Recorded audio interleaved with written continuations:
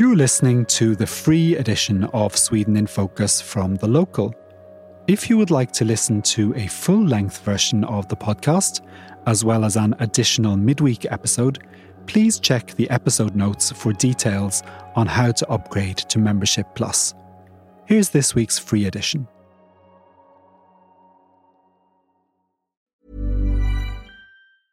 Cool fact, a crocodile can't stick out its tongue. Also, you can get health insurance for a month or just under a year in some states. United Healthcare short-term insurance plans, underwritten by Golden Rule Insurance Company, offer flexible, budget-friendly coverage for you. Learn more at uh1.com.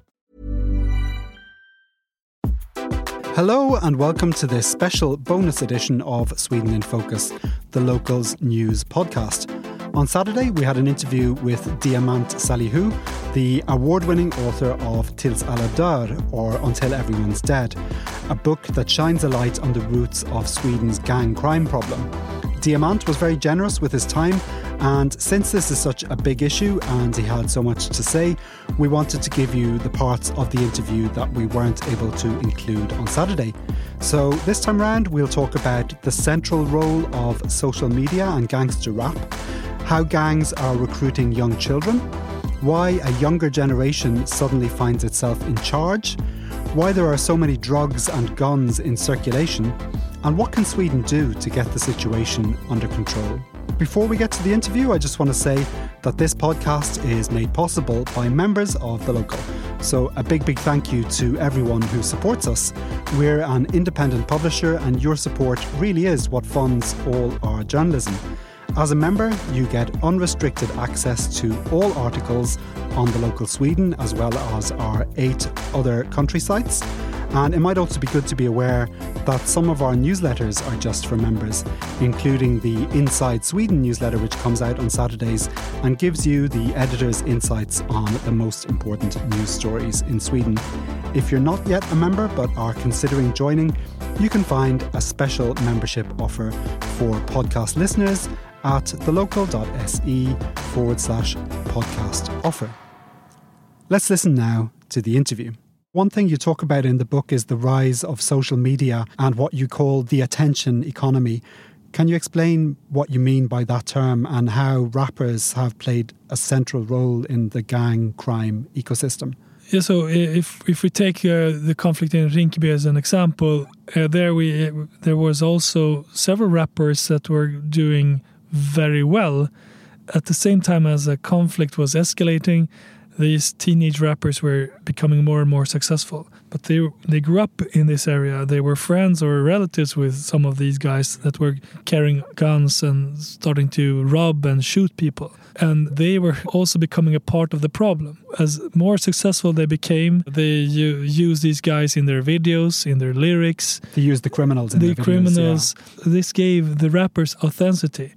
Yeah. And authenticity was what the audience was demanding, because they wanted to see or listen stories from this world that they were not part of at that time. There's a lyric from a rapper from Yasin and Jaffar Bin from Rinkeby. I think it's from early 2021. Jaffar Bin has just recently been released out of prison, and then his friend Yasin, this is just before he gets arrested for kidnapping another rapper, Einar. And he enters in the video, Yasin, and says, you wanted this gangster shit, which was like a reference to the audience, because some weeks earlier he had released an album and people were harassing him on social media because it was too popish, not gangster enough. Right. So I think in this attention economy, they have realized that they can earn money on the music by being very authentic, but with the authenticity they have also starting to provoke each other through the music and use music as a weapon again. I mean, some kind of extra weapon aside what's going on the streets. There's a propaganda weapon. Yeah, they almost become like recruiting tools for the gangs. Yeah, exactly. Yeah, I mean, you mentioned Jaffar Bin. There's one scene in the book where he's like publicly humiliated by the rival gang, and that becomes an incident that radicalizes him, and he becomes more and more aggressive in his lyrics. Exactly. I mean, that was the whole Einar thing, wasn't it? That he was publicly humiliated Like they kidnapped him, and then they posted videos, I think, on Snapchat of him tied to We maybe don't need to go into the details. Yeah, after what happened to Jafar Bin from Rinkeby, this was in August 2017, other rappers knew that they didn't want to be in the same situation. And then many of the rappers were hanging around with criminals that are armed, which gave them some kind of protection from that kind of kidnappings or humiliations. But one that didn't have the same protection was Einar. Yeah. He was an easy target with much money, and that's why they could do that to him, what they did. We've been reading that a lot of the incidents that have been happening over the last few months are connected to the killing of Einar in various ways. Yeah, in a way, yes, because some of the targets of death shootings and explosions and so on have one thing in common, that they have been committing crimes against Einar. But I think also we have all to keep in mind that there's so many parallel conflicts in this environment, and especially the last weeks, we've seen a huge gang conflict between two gangs. One of the gangs has also links to people that allegedly are the targets of what we thought was the Einar conflict. Right. So maybe they're linked somehow.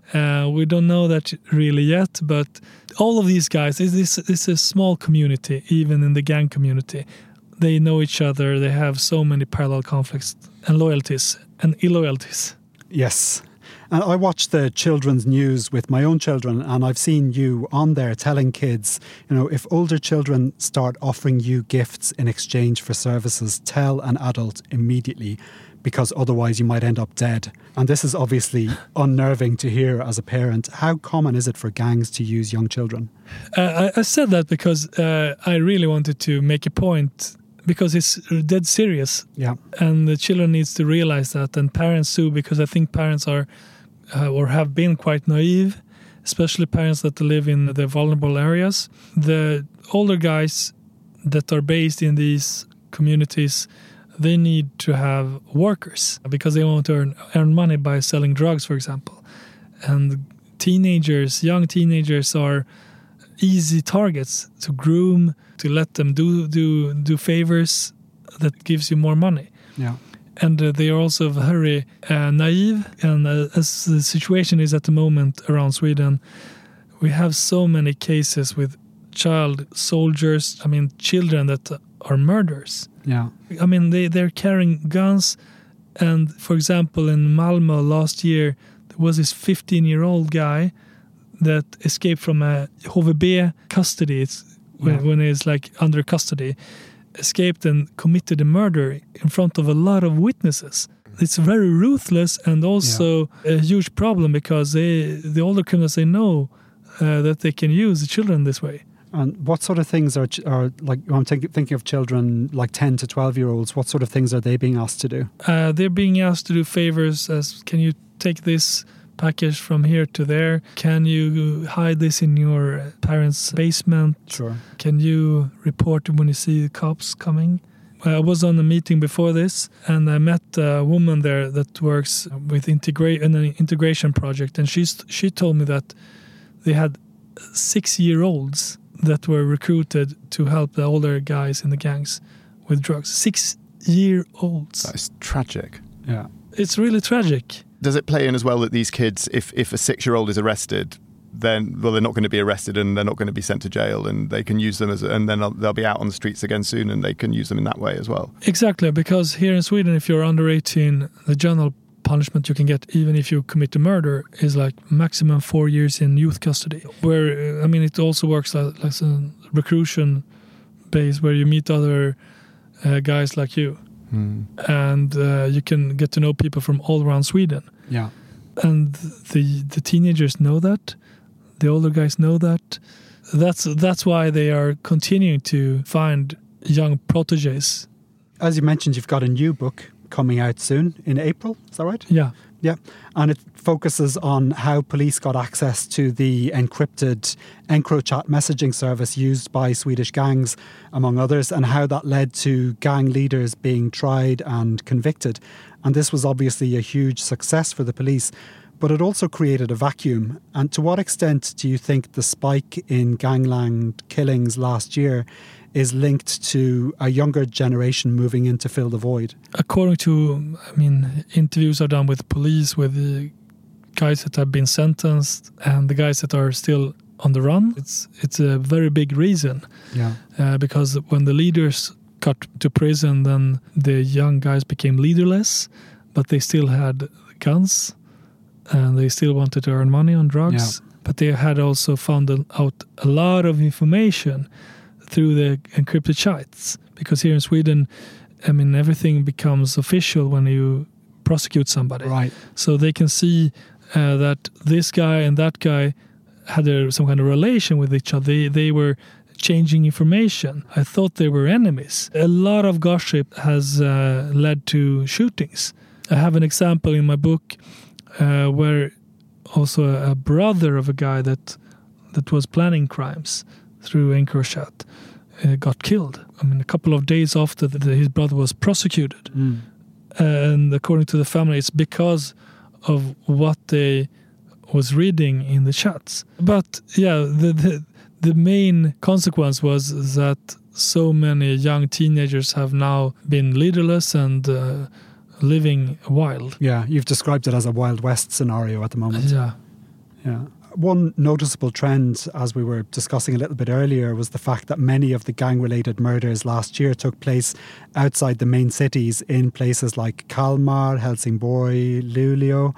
And a lot of the recent explosions and shootings in Stockholm are thought to be connected to the illegal drug market in Sundsvall. Why is the violence spreading geographically like this? Because police are, they have the more vulnerable areas under watch, and there is a huge market in the rest of the country where the gangs know that they can take over and sell their products, and they can kill the competitors if they need to. So what we're seeing now is that kind of battle between two gangs, and one of the big markets that they want to take control over is in Sundsvall, in northern part of Sweden, allegedly, because Sundsvall is like the port to the rest of the northern parts of Sweden, but also to our neighboring countries. So there is so much drugs being smuggled into Sweden that there are leftovers for Norway and for Finland. And obviously this is very interesting for the gangs, so they can earn money. And in your first book, you talk about these two gangs we've mentioned, Shottaz and Dödspatrullerna. How many gangs are active in Sweden at the moment? I wonder if anybody knows, really. When they say gangs in Sweden, they don't necessarily have a name, but only in Stockholm alone, the police say that there are around 50 criminal networks. Right. Most of them are like based around city centers, they have their own areas. Yeah. And they can be friends or enemies with each other. We talk a lot about organised crime. How organised is it? Are there some gangs that are very organised, others less so? What kind of organisational structures are we seeing? Many of them are not organised, which is also part of the problem, because they kill each other and they're very young. If they would be more organised as they are for example, in Germany, they would not be allowed to kill each other because that's bad for business. Yeah. So somehow, if it would be more organized, it would maybe lead to less killings, but worse problem for the Swedish society. But there are also some of the gangs that are very organized, and they have a potential, capacity to take over if they want to take over. So we'll see what happens after this gang battle that we're seeing right now. When you say take over, what do you mean by that? Do you mean take over other gangs, or sort of move into society, sort of undermine society as a whole? And move into new areas, but also build alliances with other gangs. It's like, to make it easy, it's like having two teams in the Premier League, and then you have the team that is on the first place at the moment, and one that is maybe on the fifth place. Which team would you like to play with if you are a soccer player? Right. I think it's easy to understand it that way, because now we see young teenagers from all around Sweden doing jobs for either team. I think because that they're showing some kind of strength in this kind of radical world, that makes them more attractive. And they have rappers that also advert in their music videos and on their social media loyalty to either gang. Yeah. Which makes it even more complicated. But I think that the risk is that one of these gangs or teams can become even bigger if the police doesn't succeed to arrest people and convict people. Yeah. The new government has gang crime prevention at the top of its agenda. It wants to allow stop and search zones and anonymous witnesses, for example. And it has talked about opening new youth prisons, deporting criminals who are not Swedish citizens, building more prisons and hiring prison places overseas. Will any of this help? And how do you see this situation developing over the coming years? I mean, I think it's an agreement also among researchers that you need to incapacitate young criminals. Yeah. So when they're most active, that they need to get out of the streets. And now we see young teenagers committing murders, explosions, and so on. So they need to be somewhere where they can get the proper treatment when they're very young. When I speak to old criminals that are in prisons and ask them about what they think would be the best way, they say that it's not the best thing to mix teenagers with adult criminals, because that might lead to even more recruitment. But obviously they need to be behind bars somewhere else, maybe for a longer time until they grow up and realize that they can't kill each other like this. What the solution is for this problem, I don't have a clue, but I think that there are visitationszoner, the stop and search. Stop and search zones. I have never spoken to a police officer that thinks that is necessary, because they can already do that kind of stop and search. They can find a reason anytime. Yeah, and you talk about it in your first book. It happens in Rinkeby all the time and leads to a lot of resentment. Yes, exactly. Yeah. So is that more of that's more of a political statement? It's more of a way of getting votes than perhaps that's a practical solution. That's political bullshit. To be honest, because I mean, if they would listen to the police officers, and I mean, if they would understand this situation we have here, they would not put so much energy into that. What about anonymous witnesses? Same there. How often is that used in other countries? Maybe that can give some kind of insurance to people that are very afraid. That is a possibility, but that can also be very questioned by the lawyers, defense lawyers. But I mean, they need to do something. We need to do something. We cannot have this situation. If you compare to UK, the UK had, I think, 35 death shootings during 1 year, and I think around 20 or so were gang related. Yeah. Then there are a lot of stabbings instead.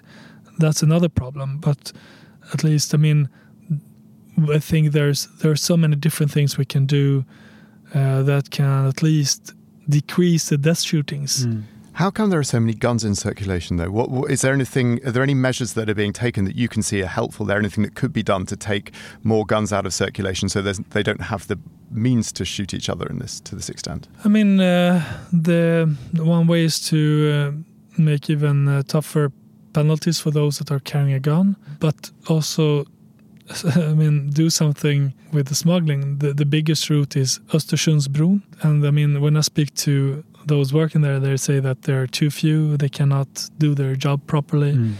And a lot of the drugs and also the guns can easily enter Sweden. So they're coming across the bridge from Denmark on the motorway or on the trains? All the way from the former the Balkan countries or other countries where you can buy start guns and modify them here in Sweden. But is it true that I was told that one of the reasons Sweden has such a big problem with guns and grenades as well is because some of the people who came from the former Yugoslavia, and a lot of it is weapons left over from those conflicts.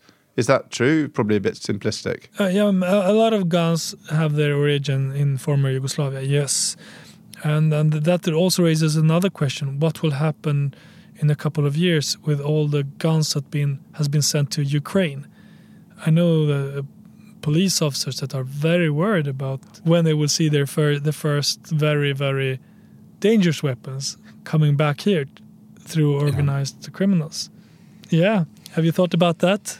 That's terrifying. Absolutely terrifying. Going back to the Öresundsbro, like my purely anecdotal evidence from going to Denmark and back, even on the train, is like 1 in 20 times you'll see a police officer with a dog going up and down the train, and then you get into Sweden and there's just like a little door at the first stop in Sweden, and it just says, press this button if you have something to declare. Yeah. Like it's really not the same as when you're flying in. It's just, you can just walk in. Yeah, I can definitely see how people smuggle stuff in over that bridge. Yeah, and when I speak to all these criminals, they say that, I mean, the risk is very low and the reward is very high. So that makes sense. Can I ask you a question about your EncroChat book? Because I did a story on one of the cases in Malmö, the sort of revenge killings for Caroline Hakim, the doctor who was shot. And what I found so interesting is that you saw that the people that you thought were behind the murders, who are these kind of groups based in the suburbs of Malmö, who you saw as a gangs, were actually being controlled by people who were in their 30s and 40s and didn't live in that environment at all and were just running it. You know, one of them had a flat in Turning Torso and then a flat in Barcelona. And I wonder if that's the case in other parts of Sweden, that you realise there's this higher level who aren't these sort of street kids, like the people in Shottaz and Dödspatrul, but are actually, you know, relatively wealthy and living in a villa somewhere in a relatively well-to-do part of the town. Is that a pattern you've seen elsewhere? Because it was definitely the pattern in this case in Malmö. Yes, I mean, the encrypted telephones has made it possible for criminals that have enough money to just order killings like that from abroad, lying in the pool or sitting in a bar and telling people what to do in Swedish suburbs, young teenagers. I mean, is what's happening even now. Even though there's been a lot of people arrested, there are those that are not arrested that are trying to take over this market now. Some of the guys are in Turkey at the moment because Turkey doesn't extradite anybody to Sweden. I did a story quite recently there when one of the wanted guys for narcotic smuggling, he described Turkey as a gangster's paradise. And one of the main characters in this ongoing battle about Stockholm and Sundsvall market, he's called the Kurdish Fox, and he is based in Turkey. He has invested in citizenship. He is Kurdish, investing in a Turkish citizenship. And according to the police, ordering explosions and shootings from there. We're sitting today in Hammarby Sjöstad, which is a lovely part of Stockholm with very expensive flats. And in your first book, there's a kid from Rinkeby called Khaled, I think. Yeah. And he comes to Hammarby Sjöstad and meets like a typical Swedish dad. I think you call him a super Svensson, with like blonde hair, who goes out walking with a stroller with his baby in it. And he's got like baby socks full of drugs that he gives to Khaled to sell. Yeah, and I was at that time when I wrote that book, I was so skeptical to everything Khaled was telling me. I was like, can that be true? And he was telling me that he could sell 200 grams of cocaine during like 2 days. Yeah. I did fact checks. I went to friends, other sources that I know have been using drugs or selling drugs, and I was like, can this be true? This much drugs? Yeah.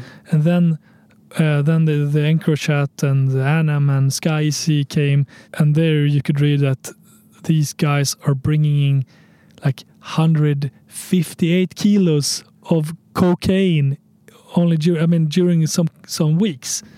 There's so much drugs coming into Sweden, and the police officers that I've been interviewing, they said that before, 10 years ago, they could say that they were in a kilo club. Yeah. This club was not so, they didn't have so many members. But now nobody speaks about kilo clubs because that's so common to get 1 kilo of drugs. which also says something about what's been happening in Sweden just during the last decade. It's funny, it makes me think of our guest we had last week.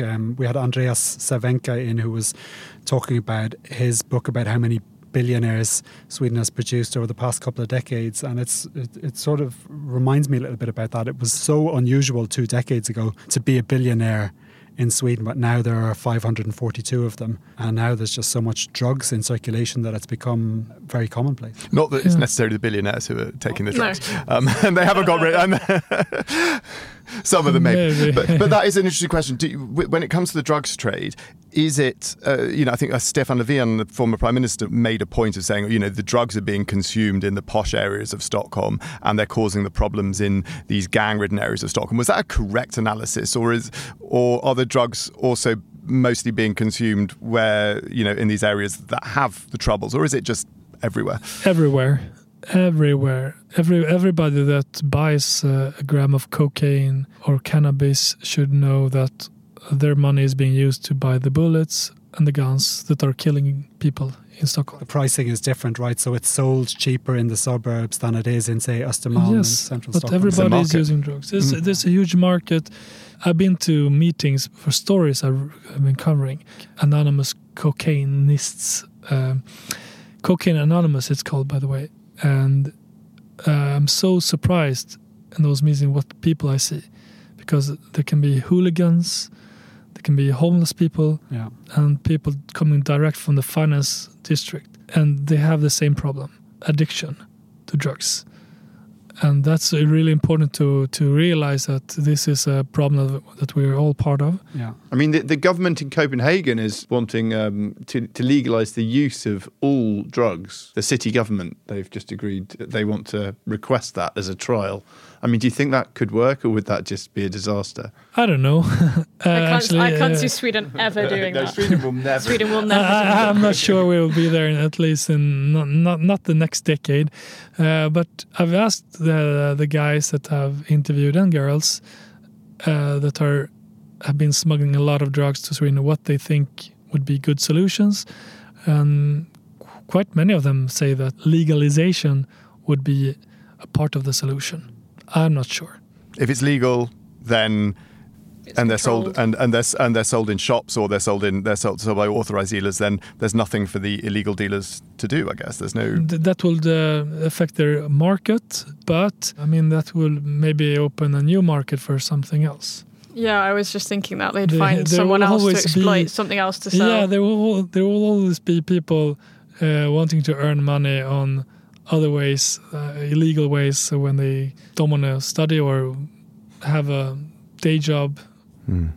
Yeah, God, intractable problems, but insolvable problems. I think this is really a side of Sweden people are surprised by. Like I didn't really know that much about this side of Sweden before I moved here.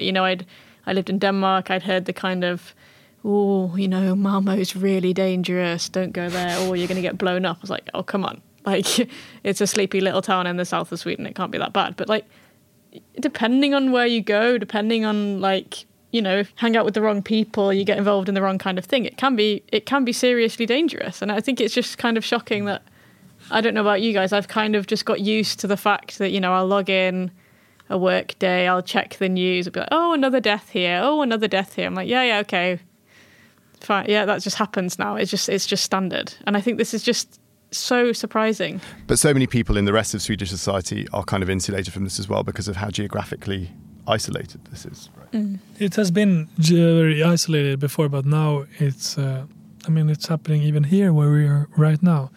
You're right. I don't know if it's because I'm 40 rather than 20, but my personal experience is drugs come up so much less often in Sweden than they did in London. In London, almost any party you'd go to in my 20s, there would be people using hard drugs. I mean, it just happened all the time. It was everywhere. And since I was a teenager. And I don't think that's the case for most Swedish teens. So I wonder who's using all these drugs that are coming in, these kilos and kilos of cocaine. Yeah, so everybody is using these drugs. And when I've been in UK and in different European countries, I've also noticed that it's much more common, at least in a visual way to see that people are using drugs on nightclubs, for example. But now I see that it's getting more normal here too in Sweden. The difference I would say that we have from other countries is that we have this deadly gun violence, which is harder to explain, because we have all the same problem, but why are we having so much deadly shootings in Sweden? And I think that an answer to that problem is that we have so much guns, that we have so much unorganized criminal network. Hey, it's Danny Pellegrino from Everything Iconic. Ready to upgrade your style game without blowing your budget? Check out Quince. They've got all the good stuff, shirts and polos, activewear, and fine leather goods, all at 50 to 80% less than other high-end brands. And the best part? They're all about safe, ethical, and responsible manufacturing. Get that luxury vibe without the luxury price tag. Hit up quince.com/upgrade for free shipping and 365-day returns on your next order. That's quince.com/upgrade.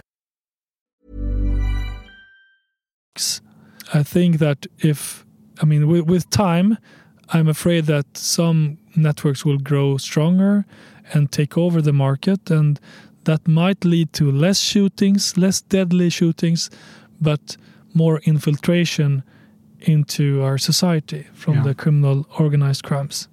Are we seeing much of that infiltration already? Yes, we're seeing that infiltration, but more in some cities like Södertälje, Botkyrka.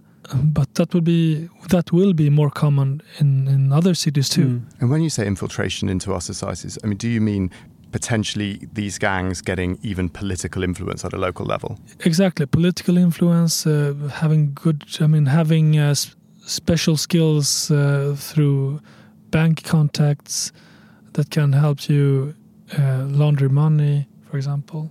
You're talking about the risk of us sort of eventually becoming a sort of a mafia society at some level. In the Netherlands, they describe their country as narco state 2.0. We're not there yet. There they kill journalists, they kill lawyers, and we're not there yet. I think we are on narco state 1.0. But if we don't do something about the situation in 10 or maybe 20 years, we also might be narco state 2.0. In terms of the political aspects of this, how do you think this has been treated by the political parties? How has the political debate handled this? Shitty, to make it very clear, because for many years talking about this problem was too much associated that you would blame every immigrant in this country, instead of just talking about the problems that we have. Because it's not me and you that are mostly affected by the deadly shootings or the explosion. It's mainly people living in vulnerable areas that want to have a decent life, that want to have a good future for their children, and they are the ones being affected. And that should have been what we should have talked about for a long time ago, instead of now realizing that this is a huge problem when it gets closer to everybody else. But it's already very late. And now we have to turn this situation around, and this will take many, many years, and we've lost maybe 10 years without no reason, just because we didn't want to play into the hands of the Sweden Democrats. Exactly. Yeah. And now the shootings have arrived in Hammarby Sjöstad, where Einar was actually killed, where we are sitting right now. He was killed round the corner from where we're sitting now. If you thought they were in the suburbs now, they've actually arrived. They have arrived, and they have spread like a fire to many other cities, and now we have to deal with that situation way too late, according to me.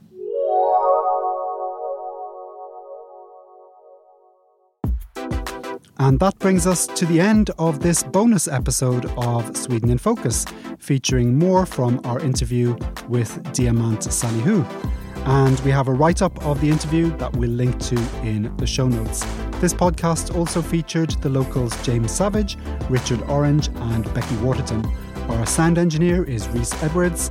I'm Paul O'Mahony, and we'll be back again on Saturday with a regular episode of the podcast. Until then, take care.